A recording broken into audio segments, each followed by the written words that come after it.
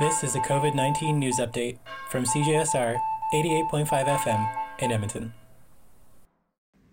According to a newly published scientific study, Text for Hope, an Alberta-based free text service which provides daily supportive messages, was shown to help alleviate feelings of stress and anxiety amongst individuals.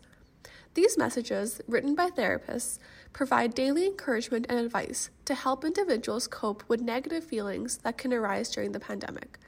The article, which can be found online, states that researchers hope that this accessible and simple tool can be used to reach as many people as possible and provide a direct and meaningful impact in people's lives.